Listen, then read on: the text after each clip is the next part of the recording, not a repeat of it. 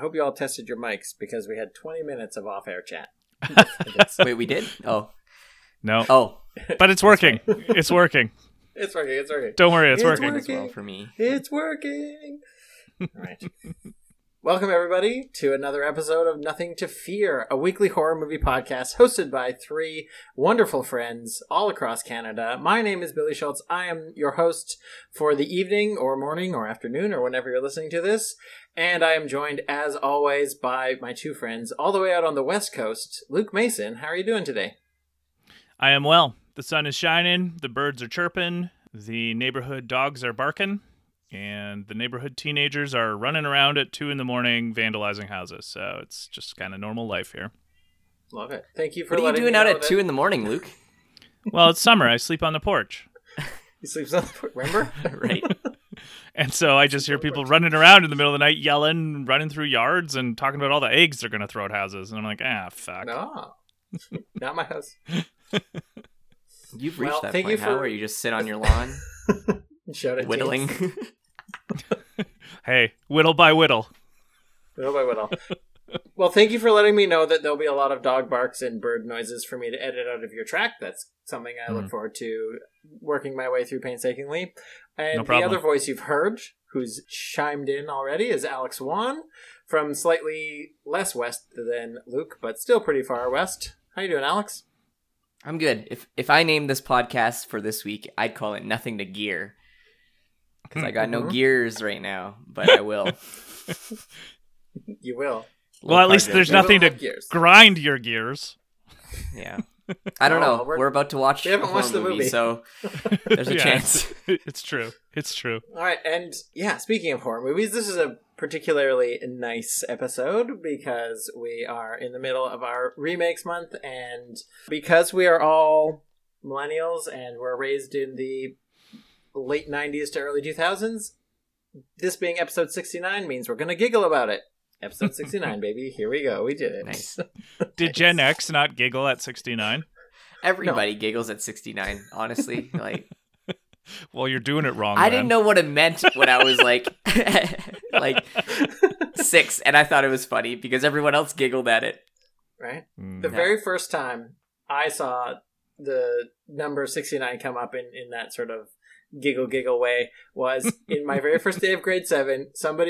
We're in assembly in the gym, and somebody had that scoreboard, and they put the home score 69, away score 69, period 6, everything was 69, and everybody in the gym was giggling, and I was just like, that looks kind of like the zodiac sign for Cancer. Is that what they're laughing about?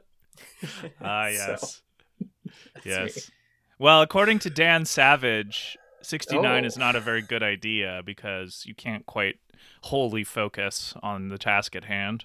So, or, figuratively at hand. Figuratively at hand. But you know what? I don't care. I think people should really try the 6-6. Yeah, I was really curious. Are you more of a 6 or a 9? See, I opened up this door, and now I'm upset that we went through it. And it's all my fault. Don't know what you were expecting. Right. Dead dove. Do not eat.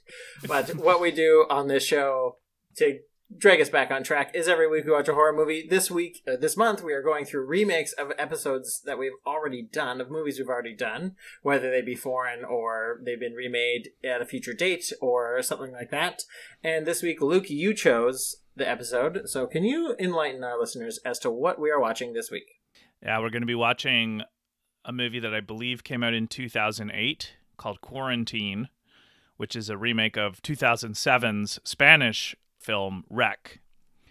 And so I picked it because I had actually seen Quarantine before I saw Wreck. I had also seen Wreck before this podcast, but I had watched Quarantine first of the two of them. And so this will probably be my third or fourth viewing. I can't quite remember of Quarantine. I watched it a couple times.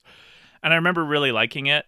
And I don't know, it might be a fun one to discuss the differences of why make an American remake of a foreign language film that's already really good. Mm-hmm. Because maybe just money. But you wouldn't think necessarily that this genre is the money-making for this, but I guess it was because it's around the time when found footage just became really hot. So money, right. Western audiences can't read. What else? Yeah. And I guess I'll just say, since I know this movie really well, and like kind of the two of you do too, because it is quite a faithful shot-for-shot remake of Rec. Mm-hmm. Okay. There are some differences. Most notably, instead of in Barcelona, it's set in Los Angeles. And Heard of it. Instead of it being kind of like a Catholic conspiracy, it's a more American version of things, which I think is cool. Like, obviously catered to the sensibilities of the audience. So I won't talk too much about that, because I'll let it reveal itself through the movie. Mm-hmm. And a little bit more exposition, I think, in what's going on happens in this film. And I think they do a little bit cooler job with some of the kills in Quarantine. Oh. So nice. I have a few scenes in memory of like, oh, wow, that was really, really fucked up. So, and they're like even more kind of rabid in this movie than even in Rec. So it'll be a frenetic, it's a frenetic movie for sure. Awesome. I think that was pretty, it was mediumly spoiler free, listeners. If you listen to the Rec episode, it's probably going to be pretty much the same as that. I remember being very nervous about watching Rec, and it being one that actually did scare me while it was going on.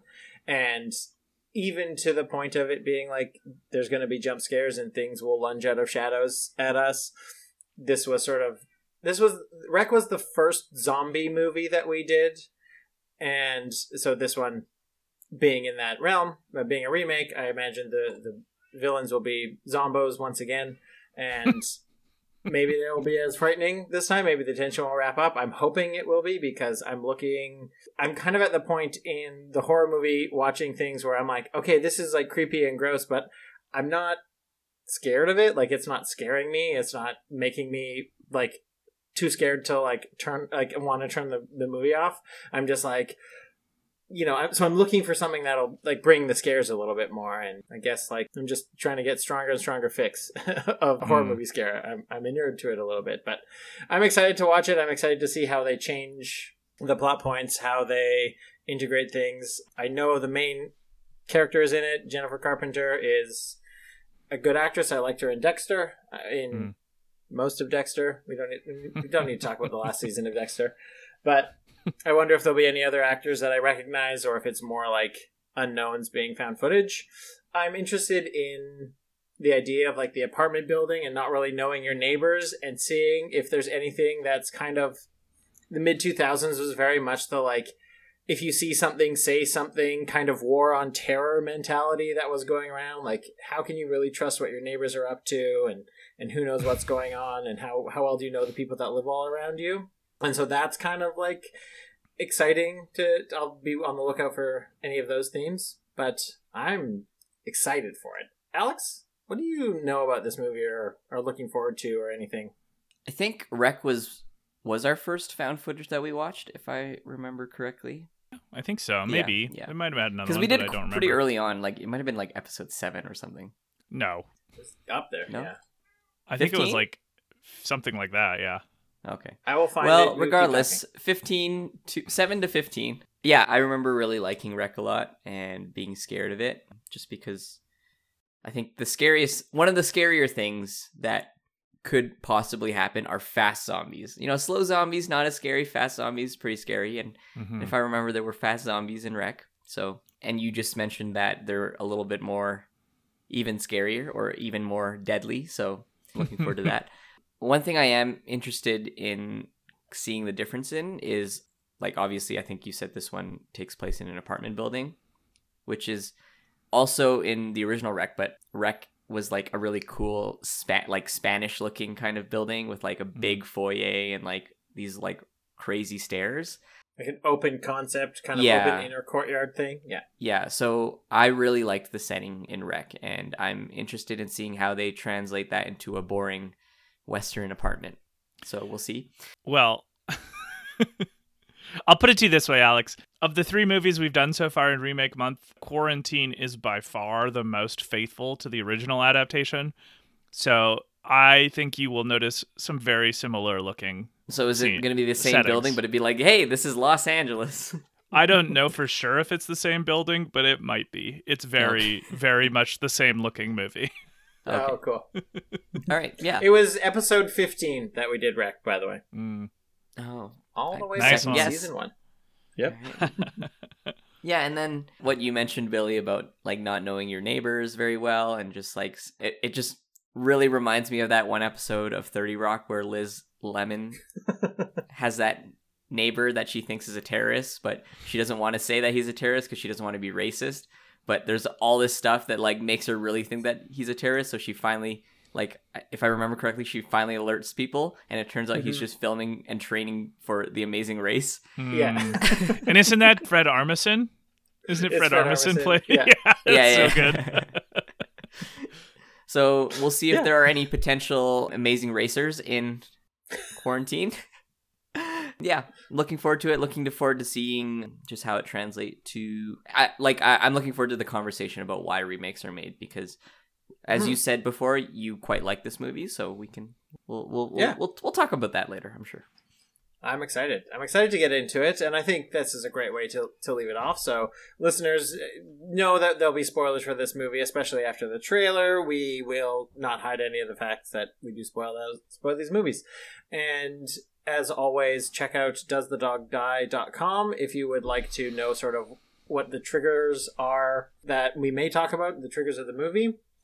We wouldn't want anyone to have a bad time listening to our podcast. It's supposed to be fun. So check those out. And if there's anything really, really bad, we will put those in our show notes. And yeah, we'll see you after the trailer. Ready? Okay. Hi, I'm Angela Vidal. We're in Los Angeles, traveling along with the fire department. That's so bad. These are the men you'll be shadowing tonight. Wherever they go, you go too. Police are here. It might be a little more serious than we thought. A woman was screaming bloody murder back there. Fire department's about to begin the rescue process. Police say that she lives alone. She's not very social. Okay. We're gonna get you some medical help, okay?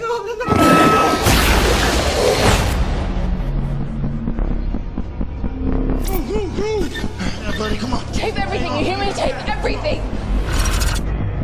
Officer down! Mary, have an officer down! I need an ambulance immediately! Do not try to leave the building. This will all be over shortly. Why are they isolating I don't us? know more than you do right now, okay? We were told that tenants inside need medical aid. Chief! Everyone's been evacuated. Everyone's completely safe. Why would he say that? Can't get through to my husband and my daughter has a We gotta get out of here. We're filming this! People are gonna see what you're doing to us! We go out! They're not gonna let us out of here alive, are they? No matter what happens, just keep moving. My daughter has a fever. I think I know what this is. We need a doctor. Whose apartment is this? Oh my god. You have no idea how bad this thing is. The man who lives. Quarantine is a 2008 American found footage horror film directed and co-written by John Eric Dowdle and co-written by Drew Dowdle, being a remake of the Spanish film Wreck. It follows a reporter and her cameraman assigned to a pair of Los Angeles firemen who follow a distress call to an apartment building where they discover a deadly mutated strain of rabies is spreading among the building's occupants. Escape becomes impossible once the government descends upon the building to prevent the virus from spreading beyond it, and the pair continue to record the events that unfold inside, of which the film itself is the final result. Now that was a synopsis. That damn fine work, Alex Wan. Damn fine work, as usual. Well, there we go. Feels like I watched this movie. About a year ago, actually.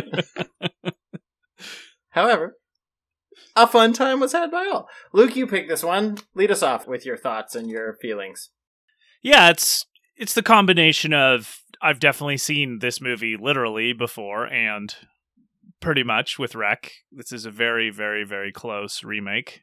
So this time I was kind of like looking at more of the technical work being done, and I would say this is a really, really well-made found footage film, and probably my favorite kind of found footage, where it really utilizes, like good horror does, it utilizes the environment that it's in very effectively. So given this movie, I loved the kind of like shots around the stairs. around a corner, seeing something kind of in the corner of a screen. I thought they did a great job on the costume and makeup of the zombos in this. I thought that the kind of the color palette of like a dimly lit room with a pale face and blood and saliva, I thought the aesthetic of them was really compelling, and the blood around the eyes.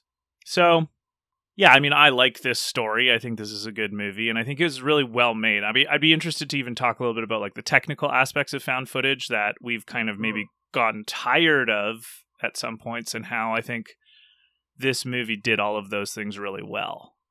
And how I like found footage to be the best, even more so than like your Paranormal Activities, because I think these movies are better if the scary things are reality based, like maybe not aggressive rabies, but like human beings who are out of control or something like that.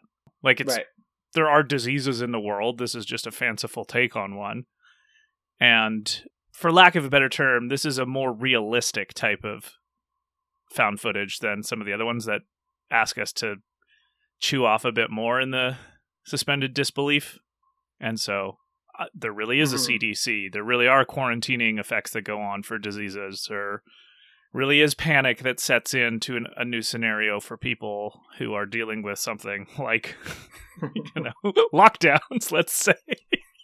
I can't relate. No idea. Yeah, I mean, and I think another thing to bring up too is talking about the difference between a remake of a previously made American movie and a remake of a foreign language film movie. I think there's a big difference there in what a filmmaker would be trying to do if they're remaking it. And so, but yeah, all things considered, I think this is a pretty good movie. Agreed. Knowing the beats of the movie and knowing the plot of Rec, which it basically follows beat for beat, the why of the reason behind this like virus that's happening is a little bit different to Rec, but the basic skeleton of this movie is almost 100% the same. There's like a couple different scenes early on and throughout the movie where they've expanded a little bit. There's a couple more effects that are more gory. You can obviously tell there was more budget behind this one, just in the way the makeup and the effects and the kills were. And chief among them, they got Doug Jones to be the creepy, scary guy. They didn't have to settle for Javier Botet. We love you, Javier Botet, but if you can get Doug Jones, you're going to get Doug Jones. And it was still tense, still very surprising when the kills were happening, even though I was like, oh, this is the part where he's standing next to the window and it's gonna, like, the CDC guy's gonna break through, and this is the part where the door to the fabric workshop or whatever is opening up and they're trying to crawl under it. Like, I knew all the beats that were coming, but it was still, like, very tense and very scary to know there's a scare coming. And yeah, I'd be really interested to talk about those differences between the Spanish movie and to make it for an American audience that you talked about, Luke, and kind of do a compare and contrast that way. But I also really like this movie. This was fun and great and engaging. And the first act, the first like 20 minutes was so comforting and fun and enjoyable. I was like, I want to watch the universe where this night goes off without a hitch and they're just like hanging out at the fire station. Because it was so like cool and fun and had a good time. But we'll dive in. Alex, what's your first takes? Overall, I thought this was a good movie. I think it was a decent remake. There were some parts where, I don't know, this movie felt a little weird to me because there were parts where it was shot for shot identical. And then there were parts where obviously they had their own creative liberties with, specific details. And then in this movie's case, the ending itself. Right. So I felt a little weird about that because not that it's a bad thing. It just made me feel like, oh, am I watching a shot-for-shot remake or am I watching a new story? Why is it sometimes a little bit different? Like, when I was expecting something to be shot-for-shot, it wasn't. And then when I was expecting something to be different, it was the same. So it kind of it zigged when you zagged, hey? Yeah. Kept on your toes. Yeah, and then, like you said, Billy, obviously they had a much bigger budget than Rec, so lots of the effects, lots of the gore and the zombos were probably better budgeted, and you could see, like, visually this movie looked better. I think my minor critiques for now that we'll probably delve into a little bit more is, the biggest one for me is the ending. I think the ending of Rec is so much better than the ending of Quarantine. Ooh, okay. And maybe this is just me, but and maybe it was the exact same in Rec, but being able to understand English, the two leads were far more annoying in this one than they were in Rec. And that's probably, like, maybe if you're a native Spanish speaker, you'd be like, oh, those leads were so annoying. But because I understood every single word they were saying, and it wasn't, like, lost in subtitle translation or whatever, I found Angela and Scott to be far more annoying in this movie than I found Angela and Pablo to be in Rec. Ah. Ooh, yeah, I want to get into that for sure. But other than that, I think it was a fine movie, and even though I knew what was going to happen, I was tense the whole time. It's an affecting movie in terms of its kind of aura, I guess, and it keeps you on the edge of your seat, even if you know what's up. Mm-hmm. And I would love to talk about the ending, but I feel like we'll save that for maybe in the end of the episode. But I know that we talked about this when we watched Rec, and how the start of it really felt like if you had just like wandered in and somebody put this, like, turned on the TV and this was playing without seeing any of it, it would feel like you're just watching these late night reporters doing like a puff piece for a show or a late night news channel or whatever. And I really got that feeling. Like, if I didn't recognize the fact that it was Jennifer Carpenter, the fact that it's Jay Hernandez, like, people who's, like, this movie was full of, like, oh, that guy actors. Like, oh, that's I've seen that person somewhere. And, like, if I didn't know who they were, it would feel very much like, yeah, we're just watching this little story about people. What do they do a day in the life at a fire station? And that translated over really well. I thought that part was very funny. Like, I thought they had good humor. The rapport between the firemen and Angela was good. I really laughed at the joke where she slides down the fire pole and is like, what do you do when you slide down the fire pole in a skirt? And the chief is just like, oh, pantyhose helps. I was like, yeah, that was a good joke. That was a well-crafted joke. Very funny. I wonder if it was also because it's like hose and firefighters have hoses all the time. Oh. I think so. But I was also like, there's a whole new meaning to the term fireman hose, right? Was that a quote? Yeah, that was somewhere there. We saw that one. But the little tiny things and the hints that happen in the innocuous way that pay off in a scary way later was really interesting. And it's like, there's a scene where, especially talking about the shower scene, where that guy keeps opening the door after, and they're like, no, close the door. And it's like, there's somebody holding a door shut while somebody's like trying to get out. That's going to come back later in this zombie movie, and it'll be scary. And the fact that they, Zambos. Zombos? Right, Zombos. American. There's Zambos in this one. There were Zombos in España. There were Zambos in Zambos English. this time. Okay. Of course, my apologies. Or like, when she's recording at night and she's talking in the dormitory and the door opens and it kind of startles her for a second. It's like, oh yeah, that's going to come back later on. And I was really aware of those types of tricks, and I thought it was really well done. Probably second only to Shaun of the Dead. I think Shaun of the Dead does the mirroring between normal life and zombie life like in a perfect way. And this one is like an A plus, 90% sort of way. But the opening scene was the non-scary stuff was top notch. What are your thoughts on that one? I liked it. I think it was weird because it was literally shot for shot, right? Like, she opens up at the start, but they had their own like kind of creative spin on it. Like, I don't think in Rec you ever see Pablo at all, right? You only maybe see his feet or his arms. But in Quarantine, you see Scott in the opening shot when he goes to like fix her hair or something. So yeah, he's that like was his own character. Yeah. And I thought that was a cool change. Like, I thought it was way more realistic that you would actually be able to see Scott sometimes on camera than never seeing Scott at all. So I enjoyed that touch that this movie did. But yeah, it was literally like the same. If I remember Rec correctly, it was like the same dialogue as well. And the fire station looked the same. Even when they go into the dining hall and all those like firefighters are like clapping and stuff and eating, like that was so similar. But then they added a little bit more stuff, right? Like they added the locker room and the handball court. Yeah, because it was a basketball court in Rec, right? Yeah.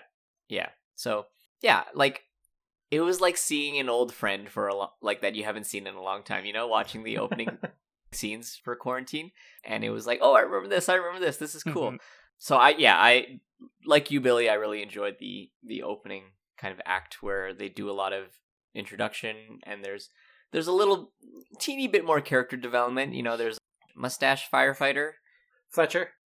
Yeah, he's a little bit of a character, whereas I don't think they had as much like conversation between the two in Rec, but in this one, it seems a little bit more natural because like there was a lot of like, oh, like we're gonna be recording everything. They want some more B-roll, so like yeah, I'm just gonna keep recording, and it picks up all those kind of side conversations that they have, which was nice. I like that they gave everybody who was outside of the apartment building more of a character arc. Like, Scott had more of a character arc. We learned more about Jake and Fletcher, who was going to follow them around.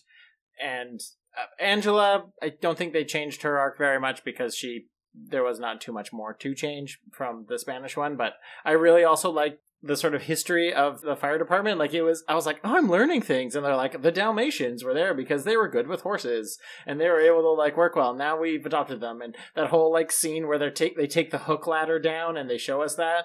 I was like, in a more schlocky horror movie, that it gets used as a weapon somehow. I don't think it's going to happen in this one, but like there's definitely some sort of horror movie where someone gets hook laddered to death.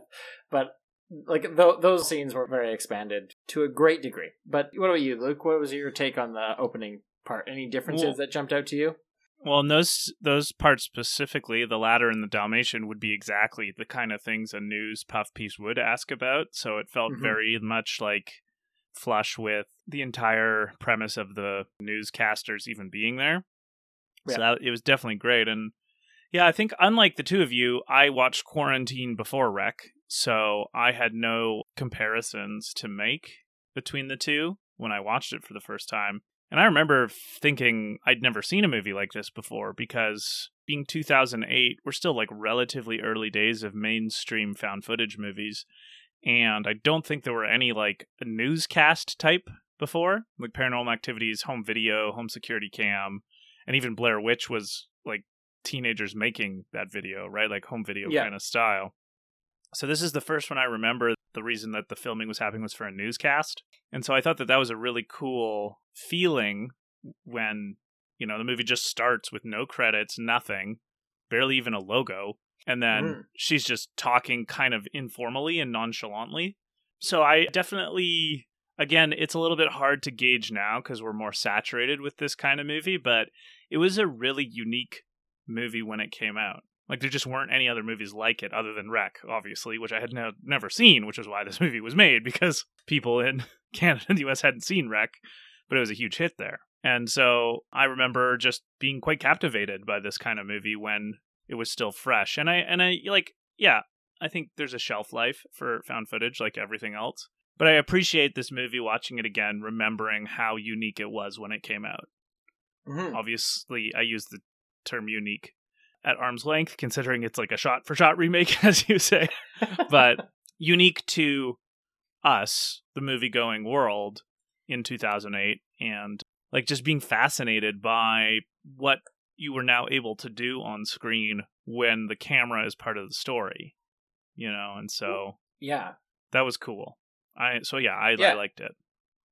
And like 2007, 2008, this was like peak talking head style comedy show, right? Like this is when The Office is the biggest. The British Office had come out a few years before, right? Like this was the time when it was like, okay, the mid 2000s, we're gonna make all our shows like this. I think Modern Family also maybe came out around this time, and so Parks and Rec was 2009. It started, right? Yeah, so like the idea of the like documentary style found footage, cameraman is like the invisible observer but kind of like moving around, like this would have grabbed the zeitgeist. I can imagine somebody being like, oh, do you want to go see Quarantine? It's like if The Office was a horror movie, and that like being enough to get a lot of people in, right? I don't think they could make Quarantine in the same way now than they did in 2008. Like I just don't think it would work. I just imagine a more innocent time when in 2008, when somebody's like, the CDC is there, and one of the people in the building is like, what's that? Like, remember when not everybody knew what the CDC was immediately? Yeah. So yeah, like I know we've done a number of found footage films now. I just really am admiring of the trailblazers in any particular field, and Rec/Quarantine, I think, are incredible trailblazers in the history of found footage because of their unique style of being a news type, and then also like not having to depend on ghosts or supernatural stuff. Like there's something legitimately terrifying about uncontrolled people and like the claustrophobia nature of found footage. Like the thing is, I think you can overdo it, right? Like this movie could have been overdone in the frenetic nature, and I don't think it was, which is hard to believe considering it's rabid zombies. Like maybe there's a few shots where it's like moving too fast, but it could have been way worse than it was. Like Scott was actually a pretty good cameraman in this film in terms of just considering the design space of how shaky and out of focus and shitty the shots could have been. I thought that the cinematographer did a really good job in keeping the terror, like the Zambos were legitimately terrifying in this movie. Like every time they're on screen, and they're on screen for like 5 or 6 frames sometimes, and you're just like, oh shit, oh shit, oh like, shit. Oh no. You know, I think the deft touch of showing them just enough at the right time to be scary was done incredibly well in Quarantine, and probably Rec too, although I don't remember as well. So yeah, like just a really, that's what I mean from the very beginning. This is an extremely well made found footage film, maybe the best I've seen in terms of its technical aspects. So you know how earlier I was kind of saying it's cool that they showed Scott right away and it made Scott like a real character and gave him some screen time. As much as I enjoyed that, I did also find that us knowing what he looked like and knowing what he is capable of on camera made me feel a little less immersed with this experience compared to Rec. Sure. So the reason I say this is we see like there's a few shots of we see Scott, and then we also see him pointing the camera at a mirror in the movie. So you actually see him, and we see how big the camera is as well, right? So in my mind, as soon as I see Scott and as soon as I see him carrying this giant camera, I'm like, oh, Scott is a physically fit, like strong enough to hold this camera fairly steady for the whole kind of movie. And I have that kind of mental image in my mind of who and what Scott is potentially capable of. So the parts that really kind of took me out of this movie is having that mental image in my head, but then he's not helping in a lot of situations. He's just standing there with the camera. Right. Do you know what I mean? Like, I feel like any other kind of strong, able-bodied person would like maybe put the camera down on the floor for like 75% of this movie and be like, I'm gonna fight off the zombos with you instead of just watching. I'm like, the biggest unimmersive part of this was when the group of 4 or 5 of them flee upstairs and they're holding the door as zombos are trying to break in. And he's just filming. Yeah, Jake is holding the door and he's yelling for help, and the old guy, Yuri, is the one that helps. I'm like, Scott, can you not, like, you know, it's put it maybe down. It's old-fashioned of me to think, but like, if I see an old person on transit, I'm gonna be like, do you want a seat? If I see an old person walking up to the grocery store door as I'm walking up to it, I'm gonna open it for him because, you know, in my mind, I'm a little bit more capable of doing this than probably they are. So why not do my part? Because we have this image of what Scott looks like and we know what he's capable of. Right. Those were the parts where I found I was kind of not immersed in the found footage part. Okay, I buy that. Yeah. Except he took seriously Angela's claim of you film everything. Don't stop filming. Like, the people have to know. But see, this was another maybe it was said in Rec in Spanish that I didn't understand or they didn't translate. But there was that part where after the cop shoots the lady, where she's like, cut the camera. So she's being inconsistent with her instructions as well. She's asking him to cut the camera sometimes. She's telling him to never stop recording sometimes. Maybe it's like I said, maybe it's a language thing. Maybe they did do that in Rec, and we just weren't aware of it because it wasn't translated, because we don't understand the language. But there were those little pieces in this movie that made it a little bit more inconsistent than my experience with Rec, which took me a little bit more out of the found footage. So if we're comparing found footage strictly on like immersion. Not that Quarantine is bad for immersion, but I thought Rec did it better. Yeah, that makes sense. Mostly, maybe because of my ignorance to the Spanish language. But Right. Too many hermanos in Rec, hey? Yeah, exactly. What does that word mean? I agree with you, Alex, and I hadn't really considered that because one of the best things about Rec and in Quarantine to a lesser extent, or in found footage at all, is where you can kind of feel like you're the camera person. It's kind of the same way when you're playing a first person perspective video game, and a lot of those characters are, they don't have a ton of dialogue. You don't usually see them, so you can sort of be like, I'm playing the game, I'm in this. And in Rec, it felt a lot like, I could be the one holding the camera and watching, and having Scott be a real person in his own right is great, but it does give you one of those moments where you're like, yeah, why wasn't he helping hold the door? Mm-hmm. Yuri can't do that. Like, why wasn't he helping like hold down one of the Zambos that's going there? Although, I see you have a point to make, Alex, but before you do that, I will say my biggest quibble about Rec was the fact that they had the live rewind, and that was not in this part. Exactly, yeah, I was just about to say that. I'm not saying that Rec is a perfectly immersive movie, because we all agreed that the whole rewind part really took us out of it. So I was actually really happy that they didn't have that shot-for-shot rewind in this movie. So Rex did some things better in my opinion. Quarantine did some things better in my opinion. But overall, more probably because of the whole language thing, I was more immersed in Rec than I was in Quarantine. Well, I think we talked about this before. Oh, sorry. You go, Billy.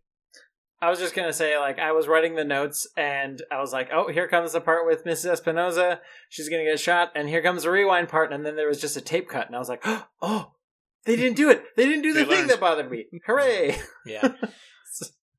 Go ahead. I think we've talked about this before, so we don't have to burn a lot of candle on it, but I think this is the perennial problem, or the perennial obstacle for found footage, is that you're constantly weighing making a quote-unquote realistic found footage with a movie an audience is going to want to watch, right?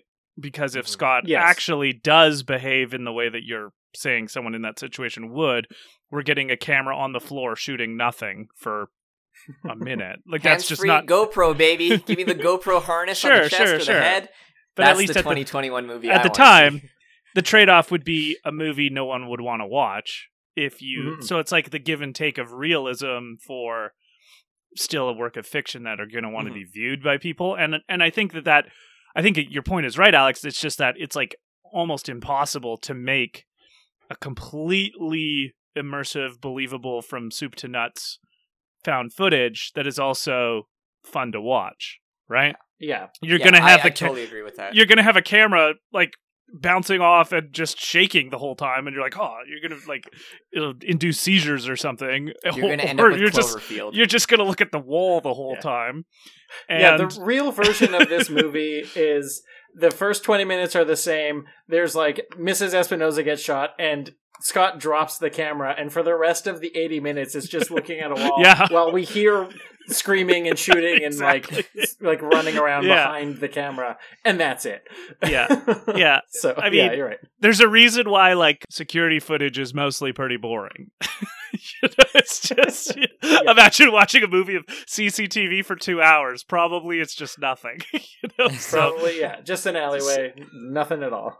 So that's the logistical hurdle, and it's a huge hurdle that found footage filmmakers have to try and jump over, or to mix the metaphor, like thread that needle of realism from the found footage feel with a compelling narrative that can be followed by a movie audience who's actually watching a work of fiction, right? No, totally, yeah. There's that balance that needs to be made, and I think overall Quarantine did it pretty well. Yeah. That's what I was saying. Parts, I think if we take like the baseline of how to make a better than average found footage, like Quarantine might be one of the kind of like benchmarks of what you're shooting for in that trade-off of realism and narrative, because I mean, you could there's a line from the movie The International where one of the characters near the end says, well, that's the difference between truth and fiction. Fiction has to make sense, right?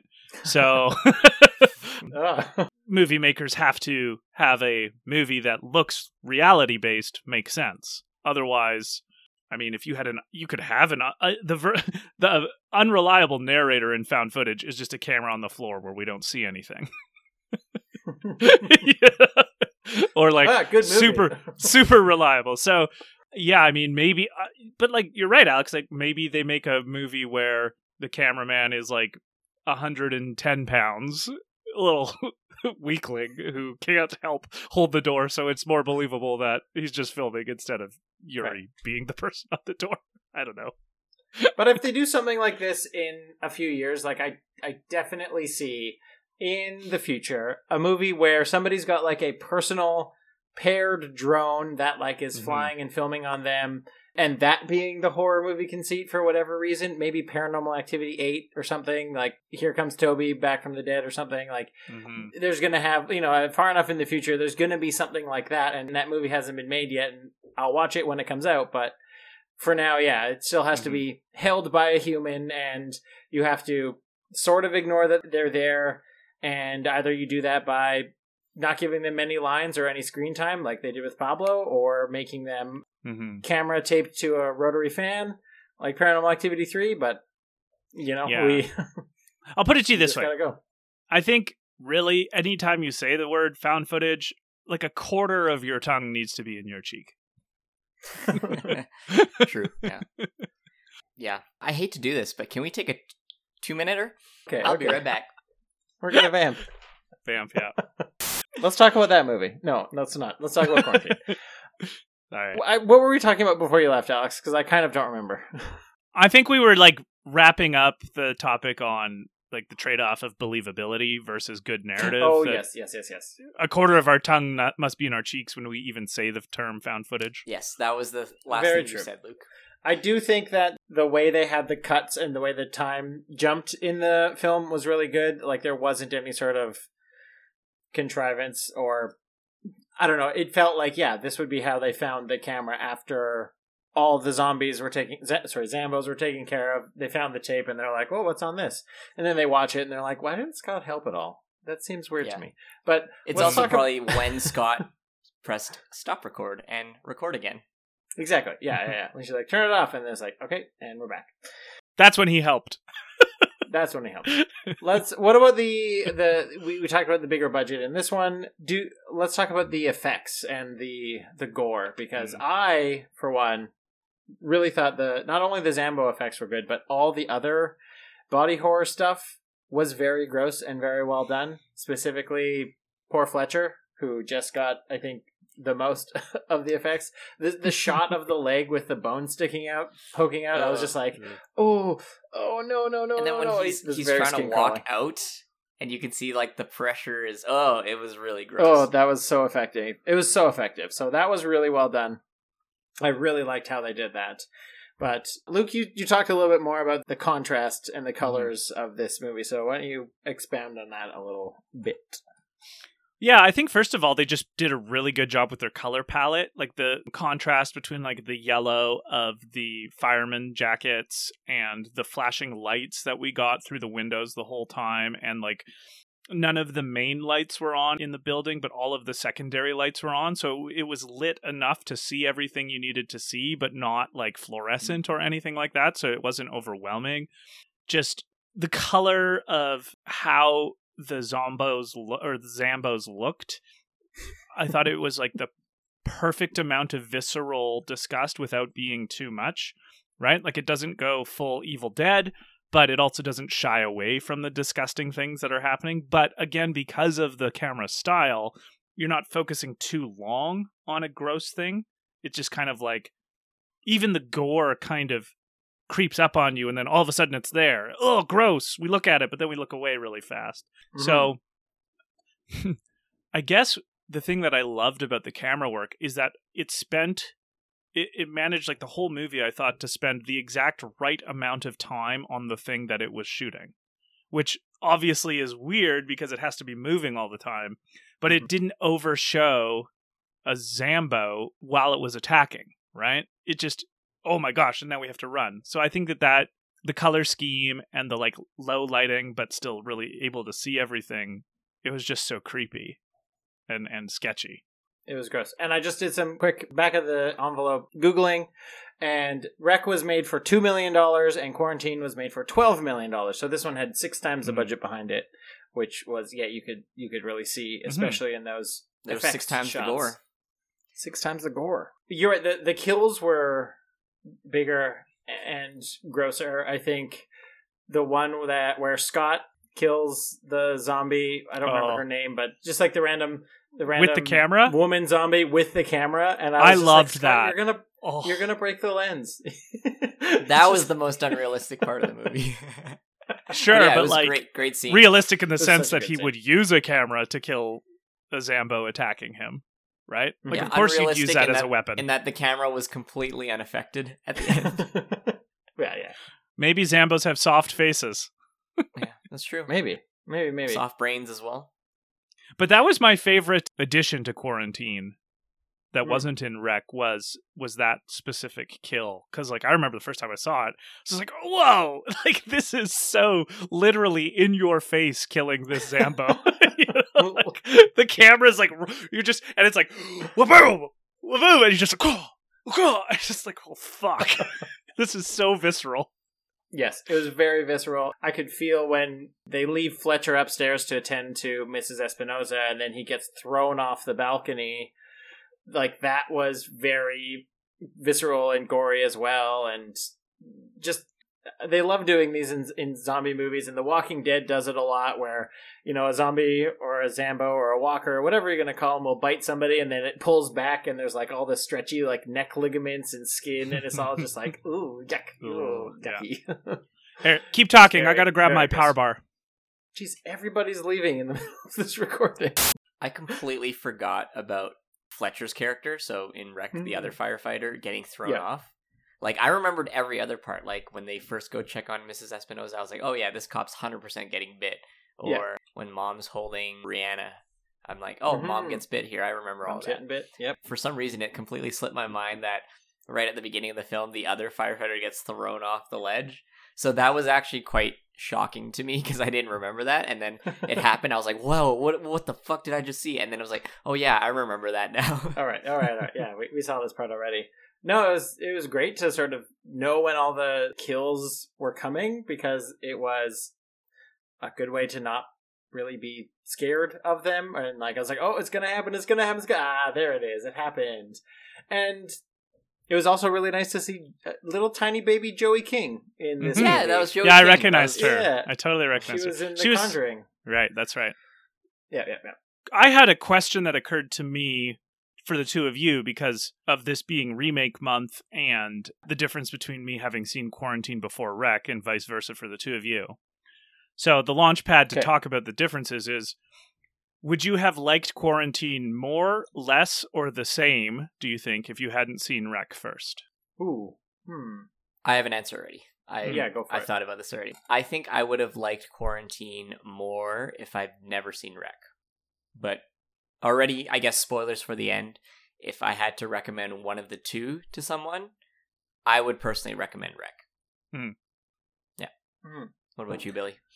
I think I liked it more because I knew it was coming and I could brace myself a little bit. Like, I was like, oh, it's going to be scary, and I know in which ways it's going to be scary.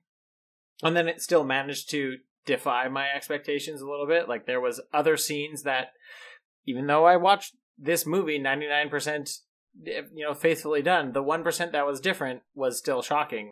When he stomps on the rat that comes and attacks him, I was like, oh, I was like not expecting that. And like, oh, good job, movie. You frightened me a little bit. Did you understand exactly what I meant when I put WTF Scott in the chat? Yeah. You're a little bit ahead of me on the viewing. And I was like, oh, what did Scott do? Oh, that's what he did. He stomps on a rat. And then the kill with the camera against that one Zambo, like, that was very surprising.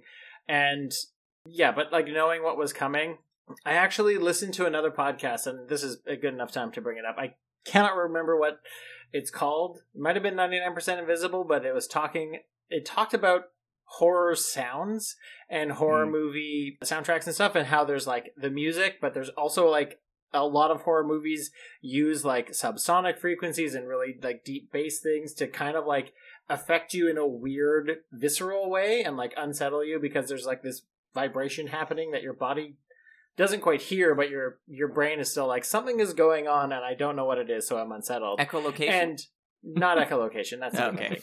But sonar. Also not that. But they were saying, like, if you're watching something that's scary in a movie, often an easier way to mitigate the scare is to, like, block up your ears rather than cover your eyes. Because, like, if you cut off those sounds and you can't get to them, it sort of neutralizes it. And in that scene in the attic where they're, like, looking around and scanning, I was, like, getting really tense. I knew that there was going to be a jump scare. But, like, so I was like, you know what, I'm going to try it. I put my hands over my ears. I covered my ears really tight. And then it's just like, you're just watching, like, shapes move around at that point. And I was just like, oh, it's not that scary. And there's some weird baby in the attic, and I don't really understand what that's about. But... So, like, knowing what was coming was, like, a great relief. And it was enjoyable. That being said, if people were like, which one should I watch, Quarantine or Rec? I'd say watch Rec. Like, definitely watch Rec over Quarantine. Quarantine's great. I had a fun time with it, but I gotta give love to the OG one. Yeah, for sure. I when I first watched Quarantine, I liked it a lot. And then when I watched Rec, I was like, oh, this is better in the sense that it was first, right? Like, it deserves the kudos because it basically is Quarantine, but it was more original, literally. It was the first one. But in the subsequent years, I have come to like Quarantine a little bit more. Again, I think maybe because they didn't really have to work too hard on a script. They were able to really focus in on those other technical things that I think Quarantine... I think Rec is a better story and a better movie in its originality, but I do think Quarantine, because of their bigger budget, actually is a better visual thing. Like you talked about, Alex, like it's a little less grainy. I think they had those fun, like, oh, I know that guy actor a couple times in this. Like the guy from Ally McBeal was the vet. That was kind of funny to like see that's him. Where he was from. I was like, where have I seen him from? Yeah. And so these two movies are very strange in my mind because they're so similar, and yet I hold them also very differently based on what I think they were trying to do. Like, I just don't think Rec had the ambition to be a visual treat like Quarantine was in the way, because it was much more focused on telling the story. And Quarantine, I think, didn't need to emphasize that as much, even though it was for a new audience, because they knew people would go watch Rec. And I'm grateful for Quarantine existing, because that's how I found out about Rec. And Rec has a number of other sequels. And right, it's just like, obviously it's different now with the way that the internet is, but I don't know, like there aren't really many movies we've done like this where they come so close together in time and they're so similar, and yet I still feel kind of differently about them just based on what I think that they were trying to do as films. Like Quarantine, obviously trying to introduce people to this movie that was a huge hit in Spain. I think it did that really successfully, right? Like, I think Quarantine, because it was copying such a good formula from Rec, it was able to do the other things really compellingly. And so it's like a more holistic, I don't know, maybe Rec is a better movie, but I think more holistically Quarantine landed a bit better in everything that a movie can do, even though Rec has a better story because it's original, if that makes sense. Right. No, it totally makes sense. I do think, again, it's hard to tell because we don't know Spanish. I do think that the tension of the story is a little bit easier to follow in Quarantine. Like, we kind of know what's happening a bit more, which allows for some weird other feelings of realism, where in Rec, I'm like, what the fuck is going on? Yeah, if I had watched Rec first, I'd be like, what the fuck is going on here? What the fuck is going on? Yeah. So let's talk about the differences in the story then, where the plot in Rec centers around I'm maybe going to get this wrong, but I can't remember, but it's like the virus is a result of the Catholic Church wanting to infect people in a way to prove that, or to make it seem like this lady is possessed. They're going to find a cure for her disease. And then it's like, oh, look at that. The Catholic Church can cure people who are possessed. Aren't we great? Yeah. And in this movie, there's no religious aspect. Well, maybe, but there's no like Catholic Church aspect. There's a cult aspect. It's a cult. Yeah. So let's talk a little bit about the why of this movie. And Luke, I think you're best poised to sort of lead us through and lead the listeners who maybe haven't watched it through kind of what's going on at the very end. Yeah, certainly the biggest narrative difference between Rec and Quarantine is the explanation for the existence of this virus in the first place. And yeah, in Rec, it was a Catholic-based, I guess, conspiracy to infect people with an unknown virus that they actually had the antidote to, but we're going to pretend it was exorcisms, I think. I thought there was an age, like, or Patient Zero. There was like that girl that was some infected, girl, and she got brought in by the church, and they were going to find a cure for her because she, like, the virus made it look like she was demon possessed, so they were going to find a cure for her and then be like, look, we have demon exorcism skills. Right. But then that virus in her got out of control and created like this big thing that spread throughout the building. Did the church itself create the virus, or was it just found? That I don't know. That I don't know, but I'm leaning on no, that the church did not create it. It was from this one girl, and they were going to use her disease as demon possession stuff. Yeah. Whereas in Quarantine, it's like a single guy who is created this virus through animals, rats, and then dogs also. I thought he stole it. Well, yeah. He cultivated it or cultured it. There was that article that had a news, like that, the news article that said there was a break-in with a theft, with a doomsday cult behind it. Yeah. So he took, or either he stole it or his group stole it, and then he is, I don't know the right term, I think it's culturing the virus or cultivating it in the lab in his apartment with rats, and then maybe a dog gets it later from one of the rats. And I guess I'd have to look over the newspaper clippings that they see again, but I guess it's like because they want to infect people for some of their doomsday reasons. Yeah. Well, it's a doomsday cult, right? Yeah. So I guess the cult's motive is like, it's the end of the world. If you follow us, you won't die or whatever. And here, you always make money being a cult leader. Therein lies the paradox of the utopian or the apocalyptic mindset, is that if you promise the apocalypse and it doesn't arise on its own, you have an incentive to create it yourself. So so you're saying it's one of those weird fringe cults that's like, the end of the world will come on May 18th, 2008, and then it's May 19th, and they're like, look, we did the math wrong. It's actually going to be in October. And then, like... And you can't be wrong twice, so you better get a virus that's actually going to make sure that happens, right? What do they say? It's a self-fulfilling apocalypse-prophecy. That's a word. That's definitely a word you've said. How many syllables was in that word? 69? 69 syllables. So, yeah, like, there's a plausible, quote-unquote plausible reason for this virus to exist in this apartment complex in the way that it does. They do explore it a little bit more. They made a sequel called Quarantine 2 Terminal, and it is very bad. That's in the airport? Yeah. I really hope we never do it. It's quite awful and not found footage, so next week. Yeah. But yeah, it's terrifying. Yeah, it's the reason of it is like, okay, so there's a doomsday cult and they made a zombie virus and they want to infect people, and it's like, okay, I can buy all that, but if you like pick back the layer being like, what why are doomsday cults like, what, you know, what do they have to gain by killing everybody in the world? Because guess what, you're also in the world. So like, it didn't seem like this cult had like an inoculation against it, right? As a way to be like you said, Alex, like, join us and you'll be saved from the like super rabies or whatever this is. It was just like, no, we're a doomsday cult and we just want to end the world because I think reasons. We don't know enough about the cult specifically, but a lot of cults are fatalistic. Like, they don't mind being part of the people who die in.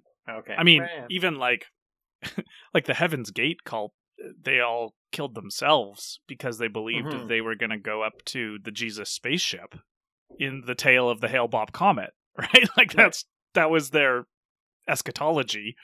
And it's like, okay, so presumably this is a cult that doesn't mind joining everyone in the end of the world. In fact, maybe they presume that they're actually saving everyone, including themselves, by doing this. Yeah, maybe. I mean, I guess given the choice between two cults, one that wants to do a ritualistic group suicide for only its members is a bit better on balance than one that wants to do a ritualistic suicide of themselves and everyone else on the planet. Because then I would simply not join that cult.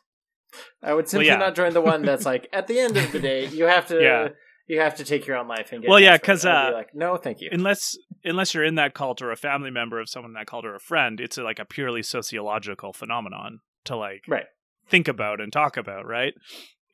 You can't spell culture without cult. That's right. Some good smithing. Whereas, like there are different levels of cult, all the way down from Heaven's Gate, all the way up to like in Rec, the Catholic Church. Hot take. Sing, sing, sing. I think there's a joke there. What's the difference between like organized religion and a cult? Just membership numbers.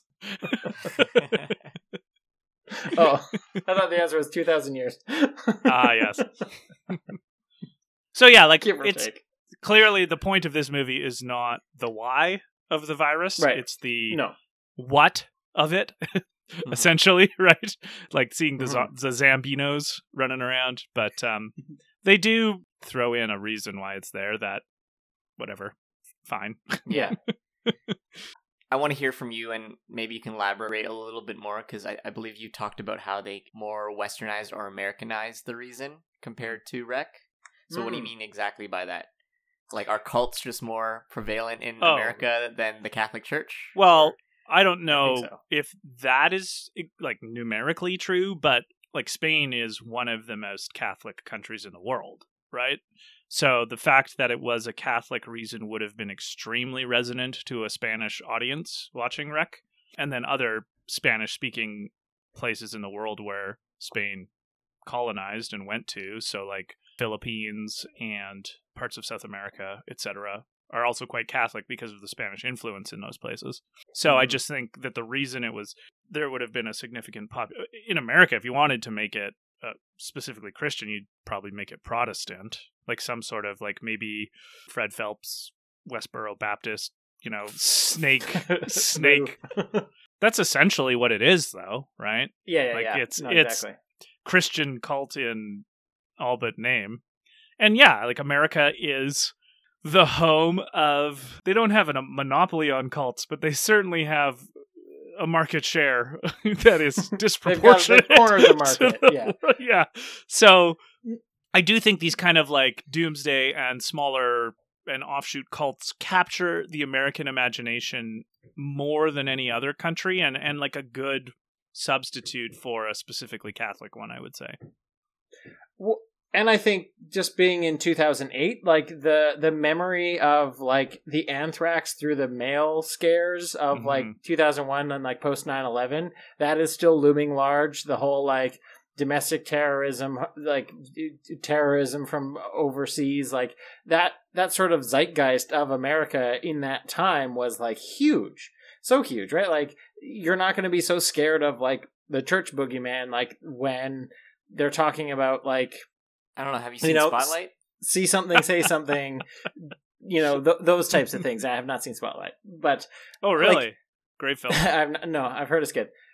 So, like, I can totally see that, like, that biological warfare, that chemical warfare, whatever sort of fear is going to strike home more than the Catholic Church, even though the Catholic Church did atrocities in America, just like it did everywhere else in the world where it colonized, but the scarier of the two things, I think, is going to be one that's sort of a religious or a fringe cult in America, because there's so many different peoples in America and so many different beliefs and religious practices that's like, yeah, they're not going to be so scared if it's like, oh, it's the Catholics. They're at it again. Could even be more traumatizing for people to watch. Do you think if Quarantine was never remade in 2008, right, but was remade now, it would be like either like a Chinese or Russian foreign biohazard thing where a secret agent brought it over and tried to infect America? I think it could also be like QAnon. That could would be resonate with Americans, right? Yeah, it could be that. Maybe, or it could be somebody in America just being like, that's it. The libs are out of control. It's time for us people to stand up for what's right. Like, that is very terrifying. It'd be Q themselves. But also, like, I think there's also a historical / sociological reason why this kind of thing works in American storytelling is that even though America is one of the most religious countries still in the world, and certainly one of the most Western democracies, unlike a lot of other countries and Western countries, it never had an official religion, like in terms of a state religion. That's kind of like what Thomas Jefferson was so crucial in crafting the Constitution in the way that he did, was that there were because the United States was a haven for so many quote-unquote persecuted religious minorities in England and Germany and the Netherlands and a few other countries. The different colonies had different forms of Christianity that they would have at the time called different religions, right? Like Quakerism would have been different from Presbyterianism, which would have been different from baptism in the mind of the people at that time. And so when that all was happening, a lot of these groups were vying to become the state religion when the United States became a nation state. And Jefferson said, well, instead of what England did by making Anglicanism the state religion, and instead of having the Catholic Church be the state religion of Italy, let's say, we're actually going to do something different and have no state religion. We're going to have a separation of church and state. All of you can go flourish in your own pastures, but none of you are going to get your hand on the wheel of state control.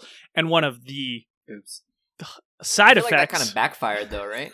Well, it depends. It depends. I mean, the persecution of religious minorities in Spain was not pretty during the Spanish Inquisition with a state religion. So there are trade-offs in all different forms. Without getting we'd have to do a philosophy podcast to talk about what we think is better. That sounds boring. I think the Jeffersonian model over time creates less violence, but not zero violence. And one of the interesting side effects of all of that is that there's a free marketplace in the United States for weird religious minorities to not be put down by majoritarian religious, which is why you're only going to get Mormonism in the United States. You're only going to get Jehovah's Witnesses flourishing in a country like the United States that doesn't allow one religion to persecute the other one with the arm of the state behind it. Right. And so, yes, the Doomsday Cult has captured the American imagination because there's so fucking many of them. Because they've been allowed to flourish because other belief groups haven't been allowed to stamp them out. Right. Yeah, that's fair. And it's definitely a knock-on effect of the sort of moral panic from the 1980s when everybody was worried about the satanic panic, right? And it was everyone's doing some sort of culty thing, whether it's just hippies in the California just trying to get along, or the evangelicals forming their own offshoots of Christianity. One of the most shocking things I ever learned in my life was that there are people consider and violently consider Catholicism and Protestantism to be two different religions. And I was they're the same, aren't they? Literally, I'm how is that not the same thing? They're we both believe in the same guy. And I'm you're describing the same thing. But that's just me. Don't come at me, religious people. I'm not interested in learning too Billy, much. It's like saying, do you crack the egg on the top or on the bottom, right? I will fight anybody who cracks their egg on the bottom side forever. Well, is that was Gulliver's Travels, right? Was big Indians and little Indians. Yeah. I mean, I think a lot of that kind of thing changes over time and is a sociological phenomenon where in Europe, in the 16th, 17th, 18th centuries, they're extremely different religions. But as soon as the Western world, quote unquote, meets Buddhism or Hinduism, Protestantism and Catholicism start looking quite similar all of a sudden, exactly. Right? So it's just what is it in contact against to define itself as? That's fair, yeah. And because just the names of the people are the same in the stories are what make it similar in a way that, that's true. Both Catholics and Protestants say the name Jesus instead of Vishnu or Shiva or Buddha, right? So I think actually the words we use to describe these kind of belief systems depend greatly on when we're talking about them. Right. It's like how Revenge of the Sith and Empire Strikes Back are the same movie because they both have a character called Anakin Skywalker. Yes. Well, and in a way that they're very different, but they're more similar than they are of the Fast and Furious movies are to Star Wars. I don't know. There could be a lightsaber in a Fast movie eventually. I see that coming. Yes, that's true. All right. Well, to kind of go back on topic, then. Thank you. Which ending or explanation of the virus do you prefer? I prefer the cult one. That's my choice. You prefer the cult one? Why?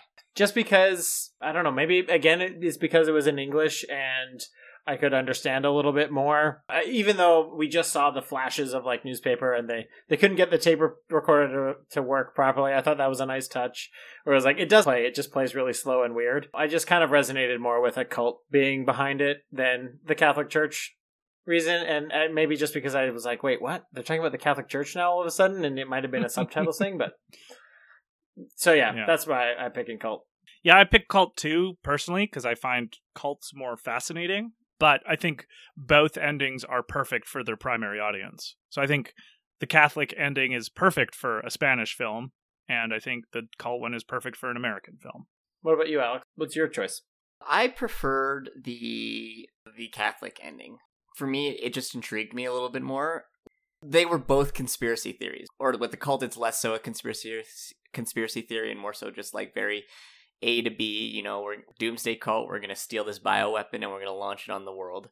Mm-hmm. I found that a little too straightforward to be as interesting for me.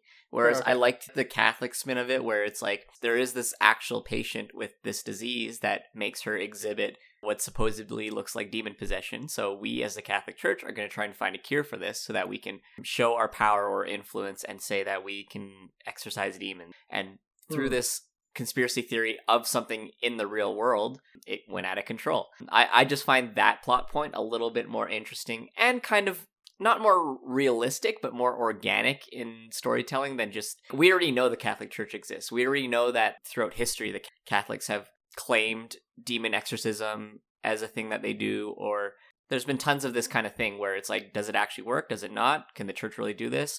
What is holy water? Like all this kind of pre-lore that's already built in. What is holy water? Vampires. I don't know. Is it... Does the Pope just drink it, like gurgle it around and spit it back out? That's kind of gross. I think you have to say a Hail Mary over it or something. Yeah. I wonder... Dip your little pinky in it. How effective is holy backwash? 50%. It's not as good. Relax, the Pope always swells. Good one. That was funny. Zing! So my point was, like, I feel like with all this actually existing in the real world, the Catholic Church and demon possession and exorcism, those kinds of ideas, right? I found it more interesting and I felt more invested in it than just being like, this is America. By the way, there's a doomsday cult. By the way, the military also created this bioweapon that is dangerous. Oh, it got stolen from the lab. Oh, they're releasing it to the world. Oh, it transfers to rabies. It was just less interesting to me. That's really the baseline of it. I think it's fine as an explanation. I had no problem with it. I just found that's another reason why I would recommend Rec over Quarantine, is just I thought the ending was more interesting and it left more room for speculation after, because you know everyone likes talking about movies afterwards, right? So there's more room for that kind of like speculative conversation after the Catholic conspiracy theory, in my opinion, rather than a doomsday cult. Okay, yeah, I buy that. I've got one more question that I want to get some clarification on before we go into our final thoughts. So maybe we'll start collecting our final thoughts now in anticipation. But the scene that is in both movies where the cameraman, Pablo or Scott, raises the camera up into the attic and spins it around to that very obvious jump scare where it's some sort of baby, that is a different person than the tall, skinny end monster. Yes? Is that right? Or is it supposed to be the same person? I don't know. I know in Rec it's different. In Rec, it was very clearly a kid, and the other tall, skinny was different. So who's this kid hiding up in the attic in both scenes? Like, what is the reason for that? Aside from it being like the sort of, I guess, money shot scare, jump scare. Settle down, Luke. I won't make a Pope joke after Money Shot, but I want you to know I wanted to. Thank you for restraining yourself. So, like, But I mean, maybe Luke, Alex, it looks like you're maybe reading it. I think it's just in both plot synopses. It's just like an infected boy. So maybe someone that was being so hidden. maybe in Rec it was like the Catholic Church found some random kid and was like, we're gonna infect you as well to do some more tests. And then in this one, it's Doomsday Cult kidnapped another kid to do another test. I don't know, but they're two different. Like the trapdoor person up there in both movies is different than the one at the very end, like the long skinny thing at the end. So who that little boy is at the attic is kind of unknown and it's not clear, but okay, yeah. And so the tall skinny person, are we assuming that's the scientist then, who's been zombified, or just zambified? Zambified. Do you mean sure the guy whose apartment it is? Yeah. Is that him? The is guy that supposed to be him? From Boston, right? Well, from the exposition Yuri gave? I can tell you from my knowledge of the film Quarantine 2 Terminal that is not him. Oh. Okay. I don't want to watch Quarantine 2, so. Yeah, I think at the end of the day, it's not really told. It's just assumed that there's more infected people in this attic that no one's lived in for a while. Oh, sure. And I don't remember exactly in Rec, but maybe in Quarantine, when they first get into the building, they hear like loud banging and stuff, and then Yuri's like, oh, that's the building. And then is it Yuri's partner is like, because he's always trying to fix it himself or something. So maybe assuming that loud banging is already existing Zambos living in the attic, that no one's been up there in a long time. Right. Take that, Boris the Blade. Take that, the bullet dodger. Yeah, okay. Any final thoughts? What do we got on this one before we wrap it up here? I don't know if either of you noticed this, but this part of the movie made me laugh. Outside of the whole when Jake just hammers that one Zambo, like almost comedically. But the cop was originally very like against the camera. It's like, get out of my face, like get out of here. And then when the CDC people come in and they're like, get the camera out of here, and then the cop's like, he has a right to film. He has a right to film. Yeah, I like that. This is still America. This is America. Walensky. Yeah. I thought that was just funny. It was so against it, but as soon as a higher like authority figure comes in, the cop's like, no. Keep filming, because I don't feel safe anymore. Yep. Final thoughts, Luke? Yeah, I think I just want to reiterate that I think picking it apart, this is exactly how you should make a found footage film. Claustrophobic, frenetic, but not too frenetic, a more realistic type of danger that can physically manifest to be scary, but then also quickly off screen. And then just a really kind of creepy color palette that's well lit, but not fluorescent. You can see everything, but not too much of it. And so that when Scott, we didn't talk about this, but the effect of when Scott does turn the light on, it does change the scene, right? It changes the feel of what's going on. It changes the Zambo's reaction and the other people. And I thought that was a cool feature because that scene is kind of fluorescent versus what's the lighting of the building. So aspiring found footage filmmakers, I think this is the template to work off of. Yeah, I think this is a really well done movie.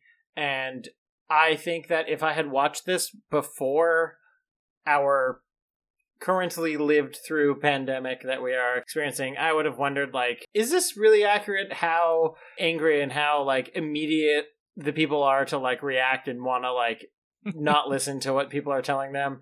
And let me tell you, like, living through a pandemic and having people be like, no way am I wearing a mask, go fuck yourself. I was like, no, okay, I buy this is accurate to life. And just the feel of them being trapped in this building and needing to get out, I was like, no, I totally buy that, because people couldn't even handle, like, staying home in this much milder pandemic. So of course people would be upset, and the misinformation and not knowing what to think was really interesting. The last thing I want to say, the scene where they get the TV to work and they're listening to the news and the police chief is like, oh yeah, the whole building's been evacuated as a precaution, nobody's in there, we're just making sure everything's fine, is like, what the hell? Like, of course the people who are actually living their reality of being in that building are like, okay, something is going on, and they don't want panic to spread to a wider population. So yeah, I think that scene was quite prescient in the idea, and I mean, it's predicting human nature, but like the not forthcoming to / straight up lying that happens from media officials / authority figures to the public of like that was fake news before it was cool. that clip, right? It's fake news cool. Yeah. And so I just think it's interesting how one of the things we didn't really talk about is like the whole more broad social component of the cops and the authorities and the CDCs locking these people up and then lying to the rest of the world, basically making a judgment call that, truth be told, is the right one. Given what this particular malady is, this is a lockdown. Yeah. And a pretty uncontroversial one. Yeah, right. And I like that the disease was just like an intense form of rabies where, rabies is actually fatal 100% of the time if you don't treat it. And it's only when you catch it early that you can treat it. And this one just like cuts down that time when you could be cured. So it's like you'd have to get the rabies shot immediately after being bitten to like survive it. And that would be really tough and really scary because, rabies is still fucking scary. Anyway. Alrighty. Should we talk about what our scariest part is? Yes.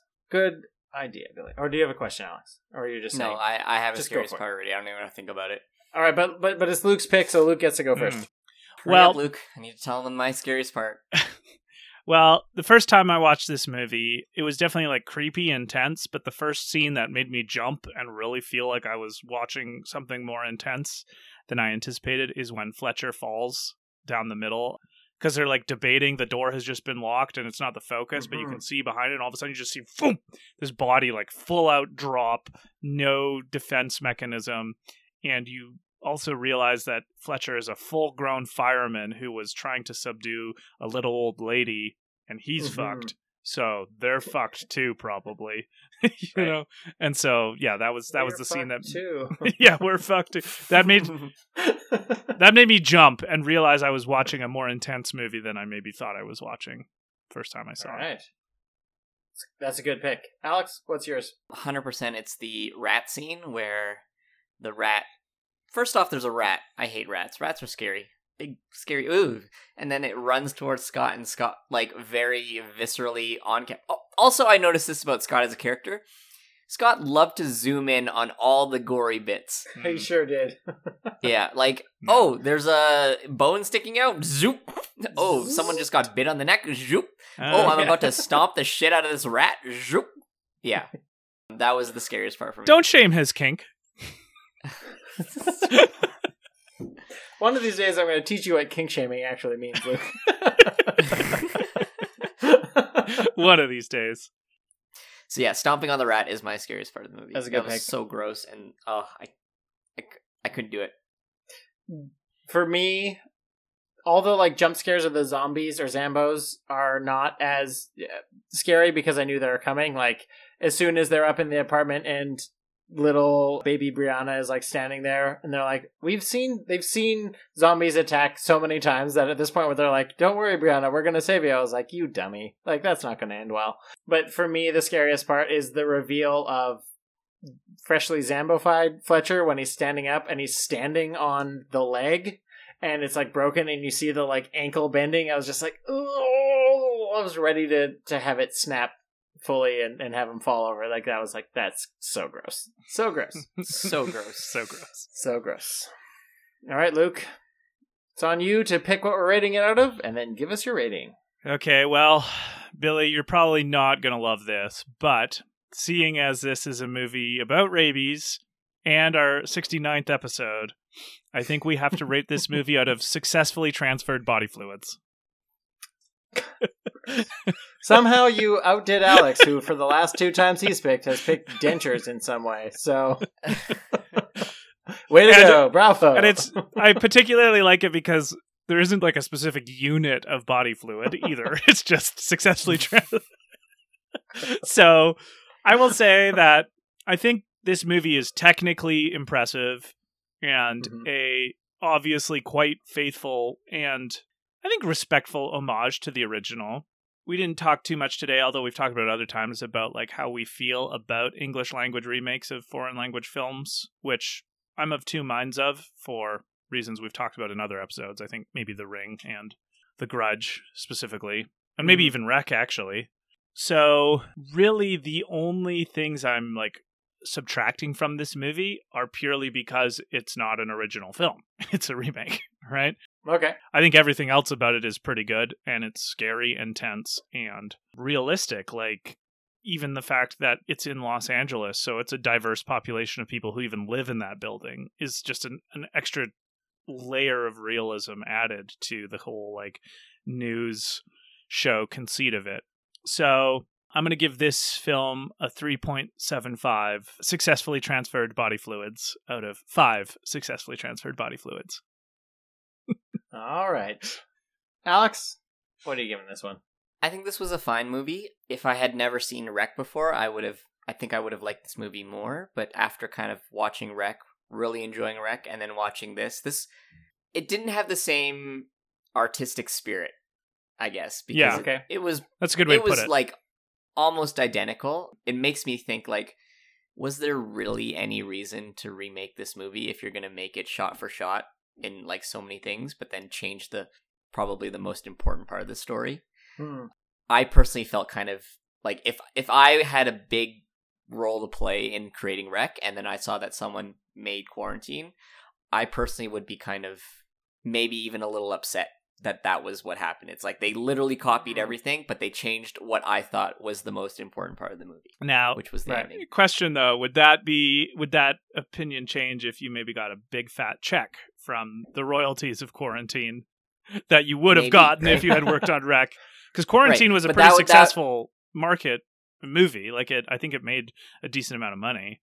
And so they have to pay off the people who did Wreck at some level for royalties, right? So. You know what's interesting? If you look at the budget and box office of both films, Wreck was $30.5 million profit, and then Quarantine was a 29 point something. So Wreck actually made a little bit more money. And cost way less.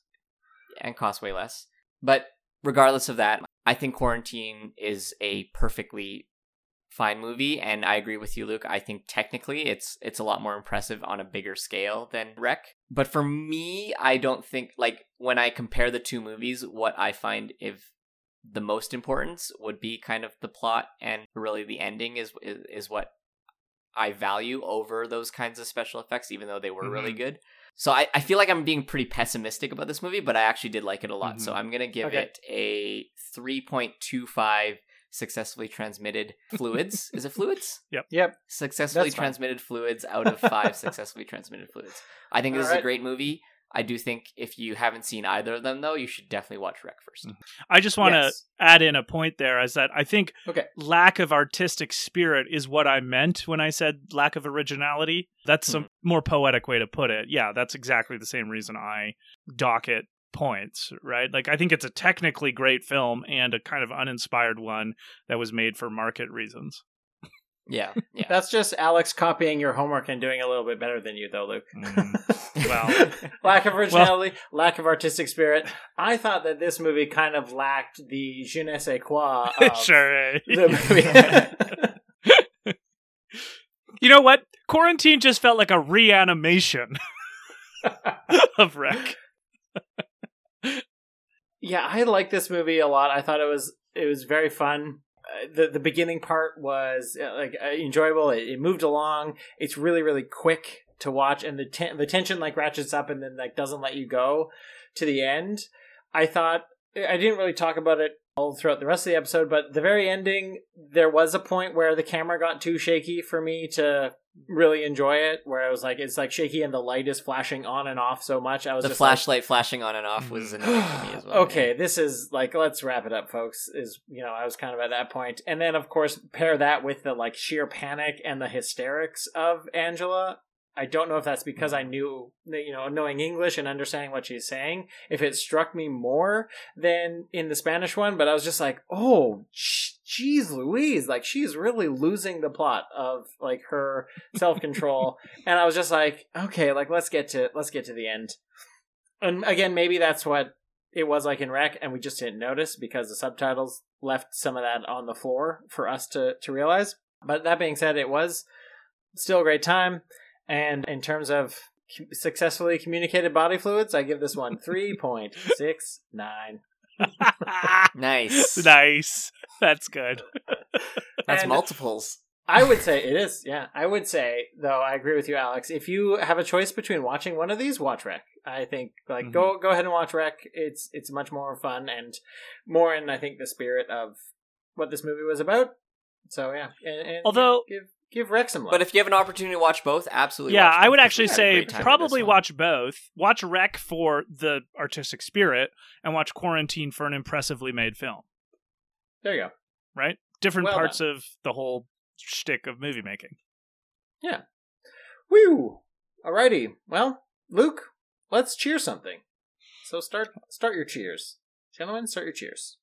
Yeah, I think so. I'm going to cheer a book or an author more specifically. I've read this book before, but I'm about 100 pages in again to reading the novel The Grapes of Wrath by John Steinbeck, and I am just so in love with John Steinbeck's style of writing. He also wrote East of Eden, probably his biggest novel, / the one that everyone knows is he wrote of Mice and Men, which is the novella almost everyone has to do in Canada in English class.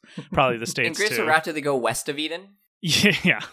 Well, that Grapes of Wrath is just a beautiful meditation on like poverty and 1930s poverty in the United States, because it's all like the Okies, the Oklahoma people, Dust Bowl, who migrate to California to try to find jobs. Right. And Steinbeck, in all of his novels, but because I'm reading Grapes of Wrath, he just beautifully captures the kind of like slow moving despair of poverty in the people that he's talking about. Like he just kind of paints this macro to micro picture.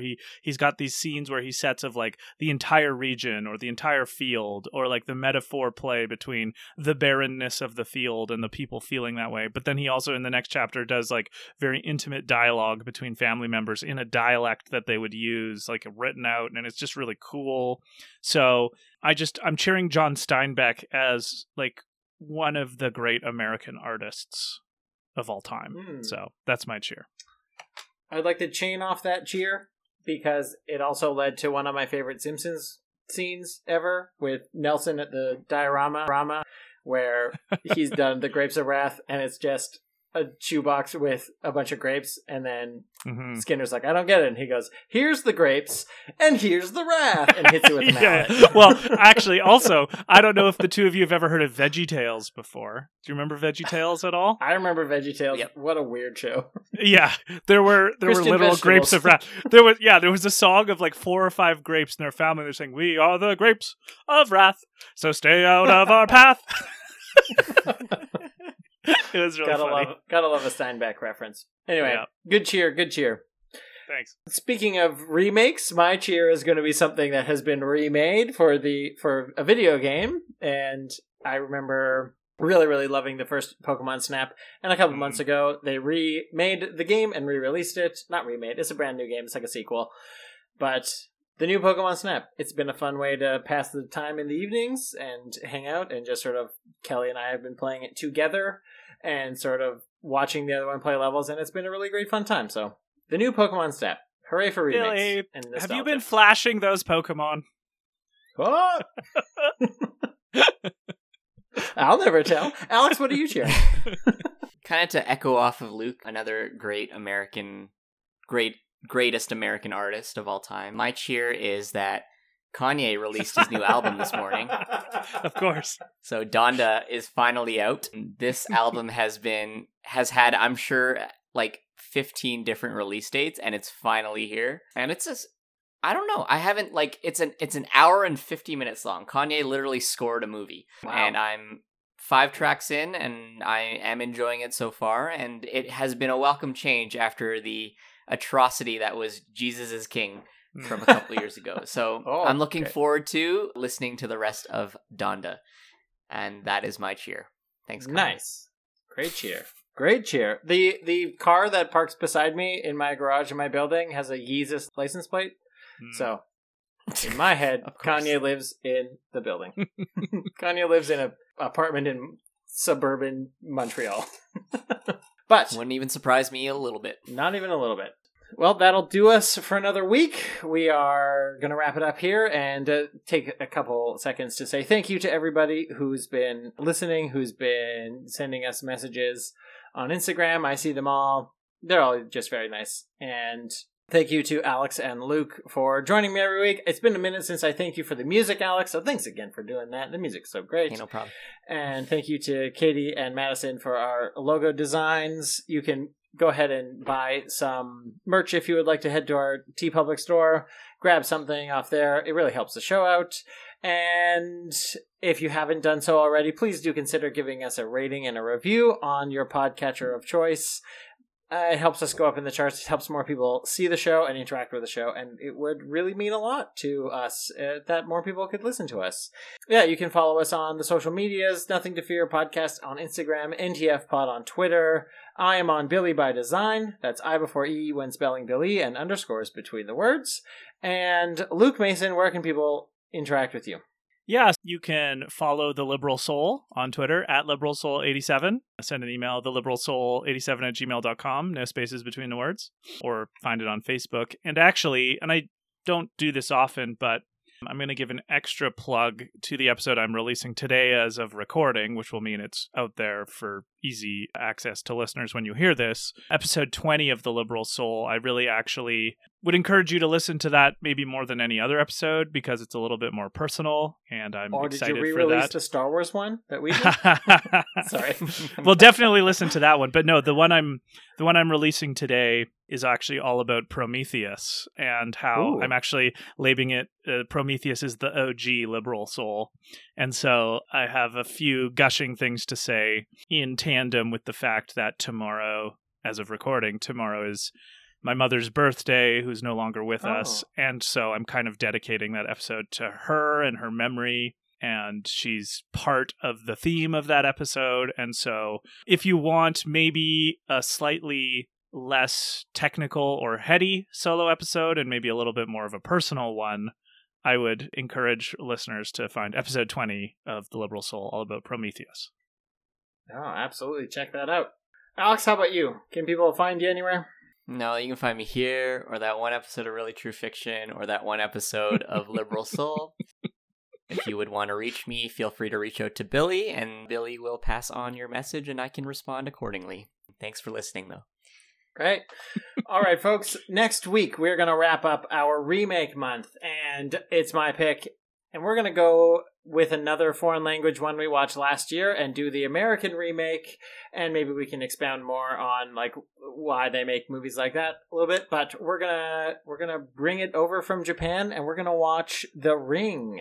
We're gonna watch The Ring. Spooky Awesome. Well Girl. Let's do it. I can't wait to watch that one. Until then, until that very spooky occasion when we're all back around the microphones together, I will say goodbye, and I will let Alex say goodbye if he wishes. Goodbye. Bye. I will let Luke say goodbye if he wishes. I do wish, and goodbye. Goodbye, and I will say this to you all. Remember, they are just movies. There's nothing to fear.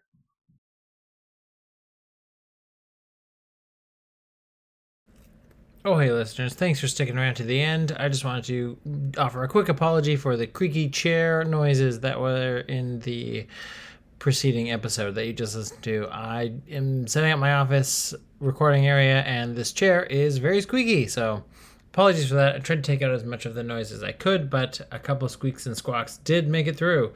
Anyway, I love you a lot. Enjoy the post-credit sting thingy.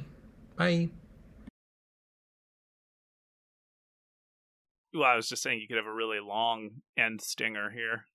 Really long and really boring. Here, we can mimic the more realistic take of a podcast on found footage where it's actually not about anything interesting and we're just like talking about the wall. But Luke, that's what our podcast is about. Oh, snap. Job search is going okay, actually.